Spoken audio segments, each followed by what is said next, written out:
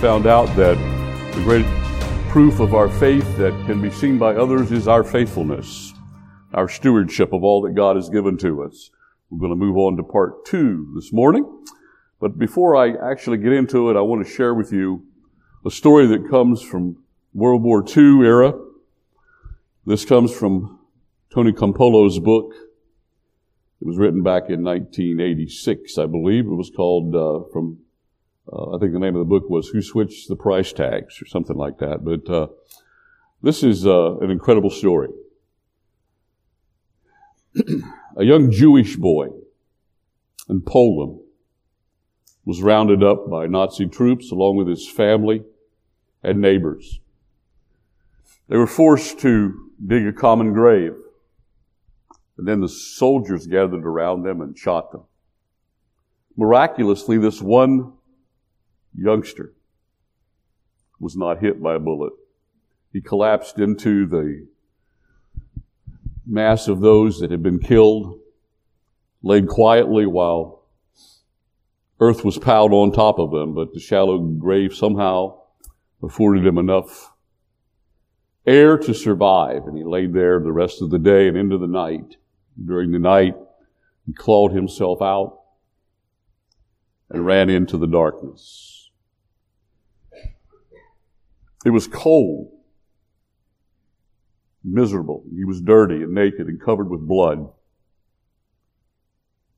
Wasn't exactly presentable, but he knocked on the door of multiple homes, seeking help. But each and every time he was turned away because those homeowners feared the Germans. In desperation and in a final attempt to find some assistance, he timidly knocked on one last door. When an elderly lady opened the door, he said, "Don't you recognize me? Don't you recognize me? I am the Jesus you say you love."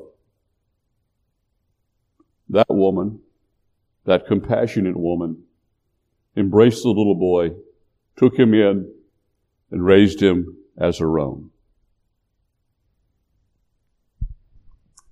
It is a shame when people in general are insensitive to the needs of others, even if it is costly to them.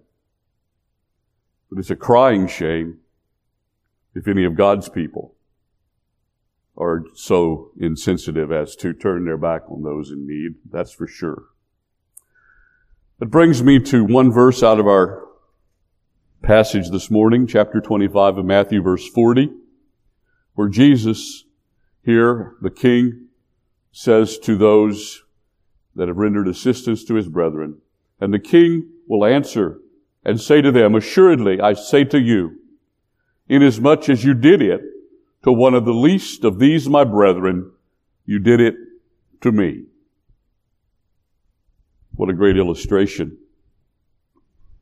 of that principle. It is our love that marks us as Christians. Matthew chapter 13, verses 34 and 35. Jesus uttered these words on the night before his crucifixion to his disciples. He said, "A new commandment I give to you, that you love one another as I have loved you, that you may also love one another. By this, all will know that you are my disciples, if you have love one for another." You see, our love for God, our love for the Lord Jesus, is expressed in our love for each other and expressed in our love for humanity in general. I like what it says in the book of Galatians, chapter 6 and verse 10, where Paul wrote, "Therefore, as we have opportunity, let us do good to all, especially to those who are of the household of faith." We're to love everyone, even our enemies, Jesus said, even they should we love. But especially, we should have a love for others who know the Lord and are connected to the Lord. For we are one in the body of Christ, and so made to be one by the Holy Spirit of God. Of all the evidence we could possibly produce that would demonstrate that we are truly Christians, God's people, our responsiveness to the needs of others would be the greatest evidence we could put forth. This was true when the early church was around. It's true today, and it will be true in the last days. And our text this morning contextually is about those last days. Last week, as we noted, the context of the parable of the talents was the judgment of those people that survive the tribulation period and whether or not they will be allowed to enter into the 1,000-year kingdom of Christ that will follow. That particular parable, prophetically, although it has a broader application, the principle is true even today, that parable illustrated God's judgment of Jewish people that survived the tribulation period. And whether or not they had faith in Christ will determine whether they will enter into the kingdom. Now we come to chapter 25 of Matthew in verse 31.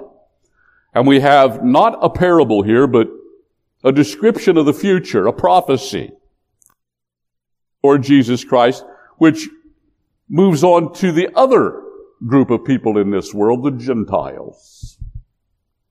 You see, in God's eyes, there's only two. There's the Jewish people and the Gentiles. We'll talk more about why that is the case in a few moments. And again, it is when Jesus comes at the end of the tribulation period and is victorious over the Antichrist at the Battle of Armageddon that he then will usher in his kingdom. And he will only allow those who have personal faith in him to enter into that kingdom, be they Gentiles or Jews. But we come to this prophecy now, chapter 25, verse 31. And here we find the point of the whole thing is that our compassion for other people is the hallmark of faith, the proof that we're really, truly born again, that we are God's people.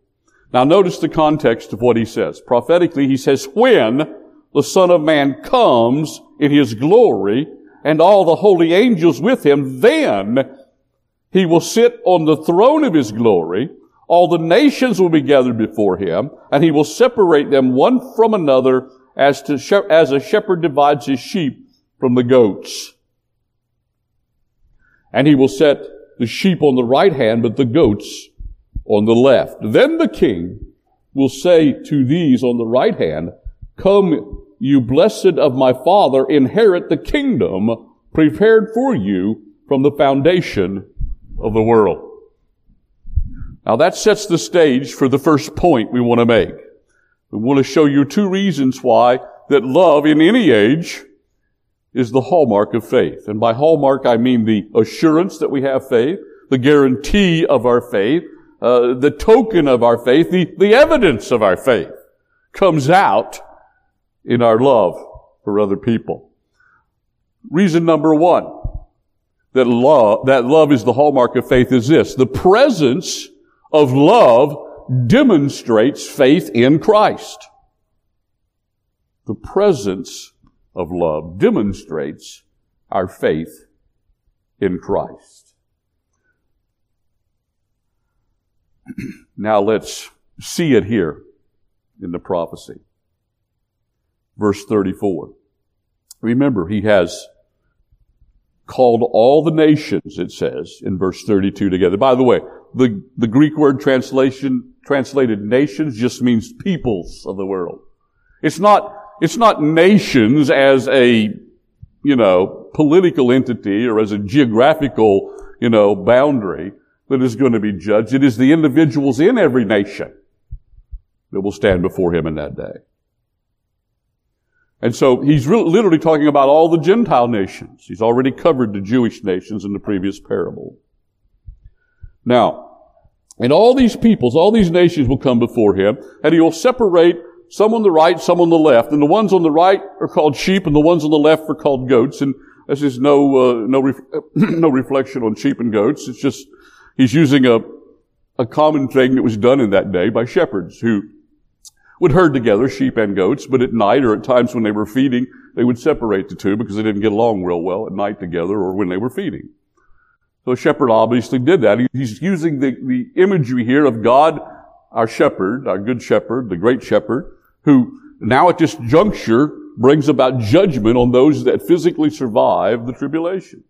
And the sheep are said to be those who are on the right hand, and ultimately, as we're going to see, they will be the ones that will inherit the kingdom. The goats do not.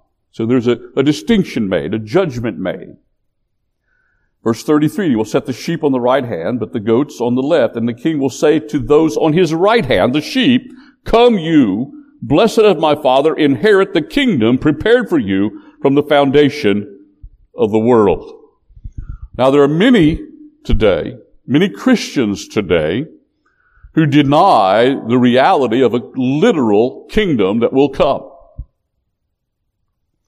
But I call your attention to the very first word in this prophecy, verse 34, when the Son of Man comes in his glory with all of his angels. That's when the kingdom will be. He hasn't come yet.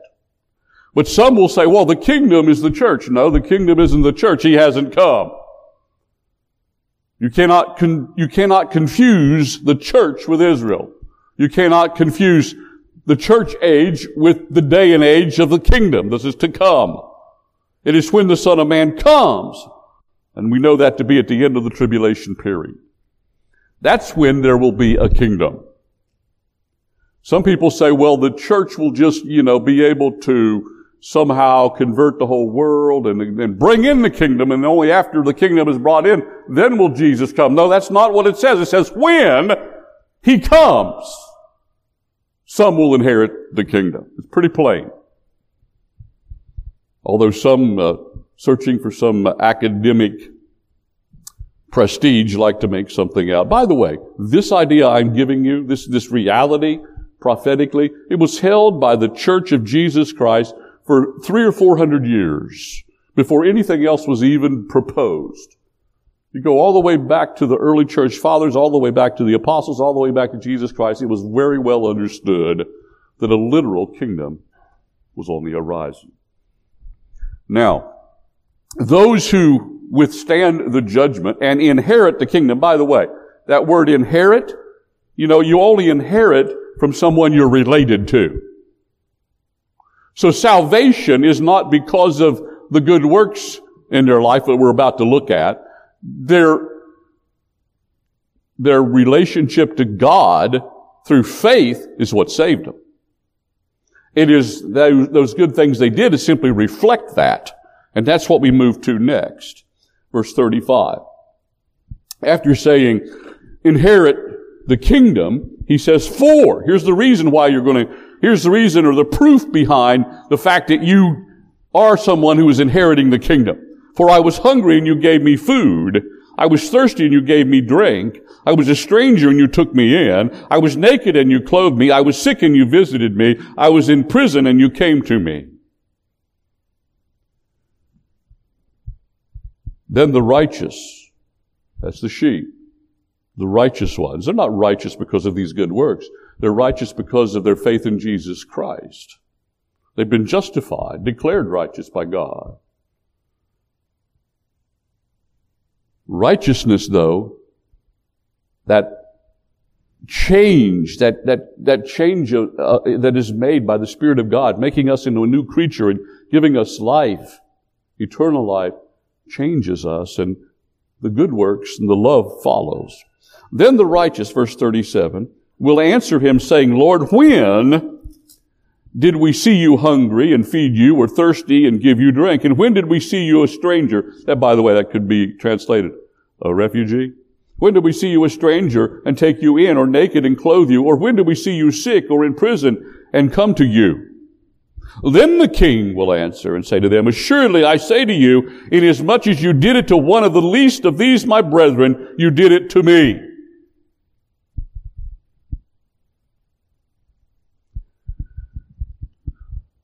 Take a look at that again. As surely as you've done it to one of the least of these my brethren. Just think about that word least for a minute. It means the absolute lowest rank, the absolute lowest importance, the absolute most insignificant of person. Now, who will be that group, the least of these during the tribulation? The Jewish people. And even Gentiles who trust in Christ. They'll both be persecuted. Persecuted mercilessly by the Antichrist. Many will become martyrs. Some will survive. Now the martyred will be resurrected. They'll be part of the kingdom too. Those who survive will be in this judgment here. It's interesting that in this world today, and many times in church history, it is those people that drew closest to God were considered to be the most insignificant, the most useless, the most despised, the most hated of all. And we have had a great respite from that here in this country for 200 plus years, but it is quickly changing. It is those who cannot help themselves, those who are in great need, those that need compassion, that matters, and not their status. And not whether they are the ones that everybody thinks are important for whatever reason. The least of these, my brethren, he says. My brethren. Again, remember, this judgment of the nations, the judgment of the peoples of the world that are Gentile, they're going to demonstrate their faith in Jesus Christ by how they treated the Jewish people during the tribulation people. These are the brethren of Jesus. By the way, I think it's probably broad enough to include those others after the rapture. There'll be no Gentile believers or Jewish believers immediately after the rapture. They'll be taken up. But after that, many will come to faith, both Jewish and Gentile. And those who minister to those that are so persecuted by the Antichrist in those days will demonstrate their faith and give proof that they are on the right hand, that they are sheep and not goats. Just recently, the nation of Israel had to defend itself against Hamas. Yes, I say defend itself because Hamas fired the first rockets. It's something that any nation would do, defend themselves. But there is a vast majority of people in this world that condemned Israel for that, rather than the attackers. There is a hatred of Jewish people in this world today. There was a hatred of Jewish people in Hitler's day. There was a hatred of Jewish people in Queen Esther's day in Persia, and many other times in history. Now listen, all hatred of anybody for any reason is satanically inspired. And included in that is the fact that the hatred of Israel is definitely satanically inspired. Now let's go back to the book of Genesis chapter 12, verses 1 to 3. Now the Lord said to Abram, there was no Jewish nation in Genesis 12. There was one man from the Ur of the Chaldees, a man by the name of Abram, who believed in God. And God put his finger on one man who had faith. He said, get out of your country, from your family, and from your father's house to a land that I will show you. And by faith, Abraham obeyed. Verse 2. And this is what he said to Abraham. I will make you a great nation. I will bless you and make your name great, and you shall be a blessing. I will bless those who bless you, and I will curse him who curses you. And in you shall all the families of the earth, and in you all the families of the earth shall be blessed. Now listen, we many times refer to Israel as God's chosen nation. That does not mean the Jewish people are better than Gentiles. It does not mean that God loves Jewish people more than He does Gentiles. It simply means that God blessed the whole world through one man, and that man and his posterity became the nation of Israel. And that Israel is the funnel, if you will, the conduit, if you will, by which or through which that God sought to bless everybody. God is not about just blessing the Jews and forgetting about everybody else. He wants to bless us all. And He did that through one man who had faith, Abram, and the people who came from him.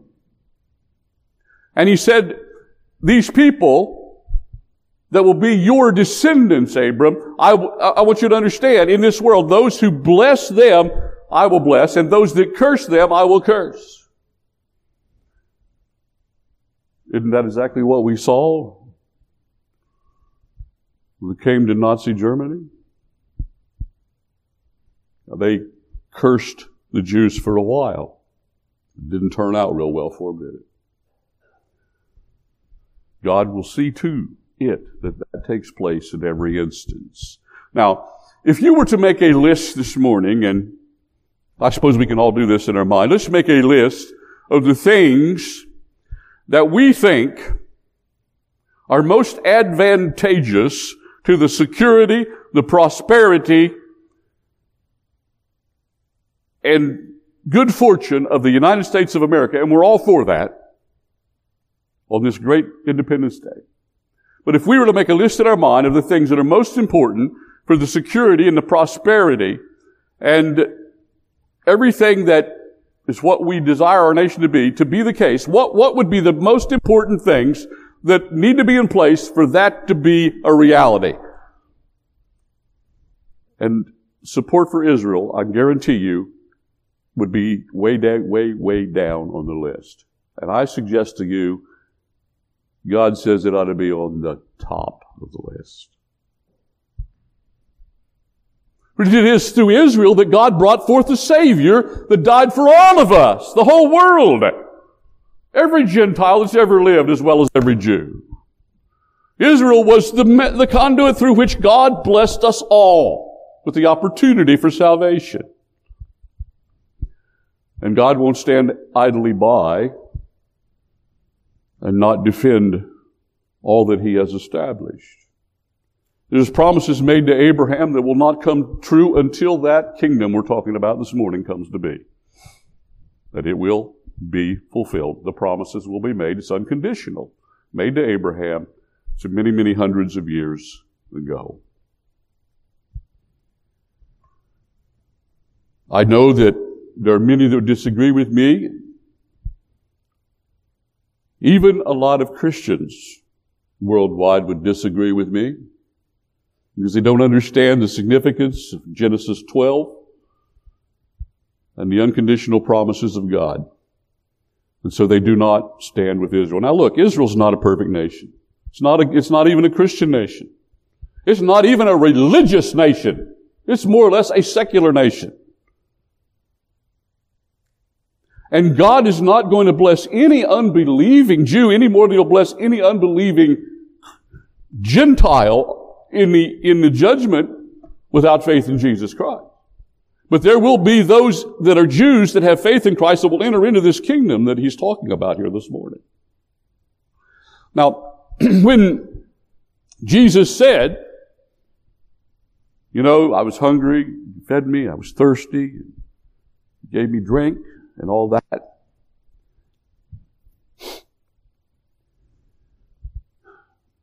Those in that day will say, well, when did we do that? You'll say, when you did it to the least of these, my brethren. When you reached out to those in misery who were suffering because of their faith in me during the tribulation period.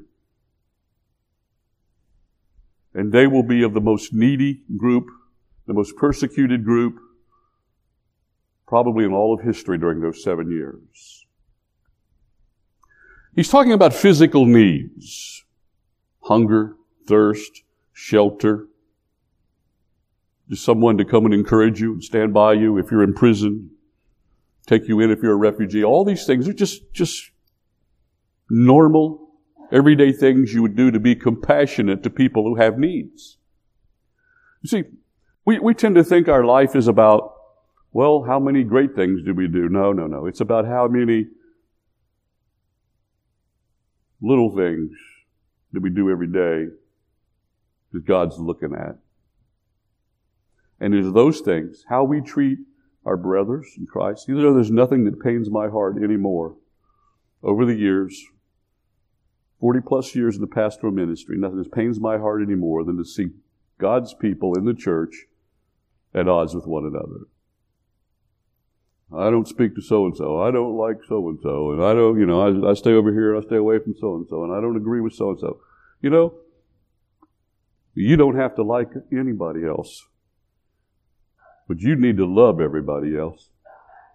Now there's a difference. I don't always like everybody the same based on their personality or how they treat me, but I have an obligation to love them. And we all do.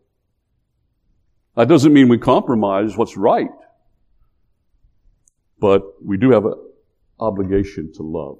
And meeting physical needs at our own expense. You realize that the people he's talking about here in the tribulation period, we're living in a time when the world is going to be judged in such a dramatic way that nobody's going to have enough of anything. Food, shelter, water, it's all going to be affected. And yet some will find reason to give, to help others. So the essence of love is giving. And when we give, we do so at our own cost. It's not giving if it doesn't cost us something. But more importantly in that day, and even today for that matter, more importantly when we give to people that everybody else thinks is the dregs of society, the least of these, when we give to them, we may do so at our own risk. And certainly that will be the case during the tribulation period. Now, broadening the principle, even though this is a prophetic section, we know from reading 1 John 4, you got to go read 1 John 4, talks about loving the brethren, meeting their needs. Look at, if you want to read Luke 10, go read the parable of the Good Samaritan again in Luke 10. There was a Gentile who ministered to Jewish people there. But the priest and the Levi didn't. They passed right on by the guy, remember? You can go read Matthew 6. Go read the Sermon on the Mount. You'll find the same principle. Go read Romans chapter 12 at the latter part of the chapter, and it talks about loving your enemies. Love the brethren, love your neighbor, love your enemies. It runs through the whole of the New Testament. It encompasses a responsibility that is broad for all of us. And there is nothing perhaps, I'm sure there's just nothing else that speaks of our connection to Jesus Christ and our salvation and gives our testimony impact like just love and compassion. And so the presence of love demonstrates faith in Christ. And then number 2, the absence of love indicates the rejection of Christ. Well, pretty much what I already said in point 1. We're just turning it around. But let's look again at our text, beginning now at verse 41. Then we'll say those on the left hand, those characterized as goats, just because the shepherd divided them that way. Then he will say to those on the left hand, "Depart from me, you cursed, into everlasting fire, prepared for the devil and his angels. I was hungry, and you gave me no food. I was thirsty, and you gave me no drink. I was a stranger, a refugee, and you did not take me in. I was naked, and you did not clothe me, sick and in prison, and you did not visit me." Now again, people will not be judged and sent to hell because of their works. Now, their works may determine the extent of what they suffer in hell. I understand that. But ultimately, everybody that is judged because they reject Jesus Christ, period. And not doing these things simply reflects that. Then verse 44, then they also will answer, saying, Lord, when did we see you hungry or thirsty or a stranger or naked or sick or in prison and did not minister to you? Then he will answer them, saying, assuredly I say to you, inasmuch as you did not do it to one of the least of these, you did not do it to me. Other believers, any believer, Jew or Gentile, is one with Christ through the Spirit of God. We are part of the universal body of Christ. The way we effectively love our God is love the brethren. The way we demonstrate love of God is even loving our enemies and our neighbors. It's the greatest evidence of our salvation.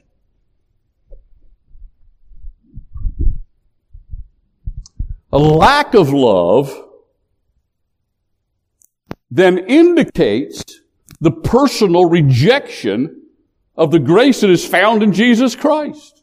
By grace, I mean the gift of salvation that He offers us. And the absence of faith, which is the same as the rejection of Christ, results in judgment.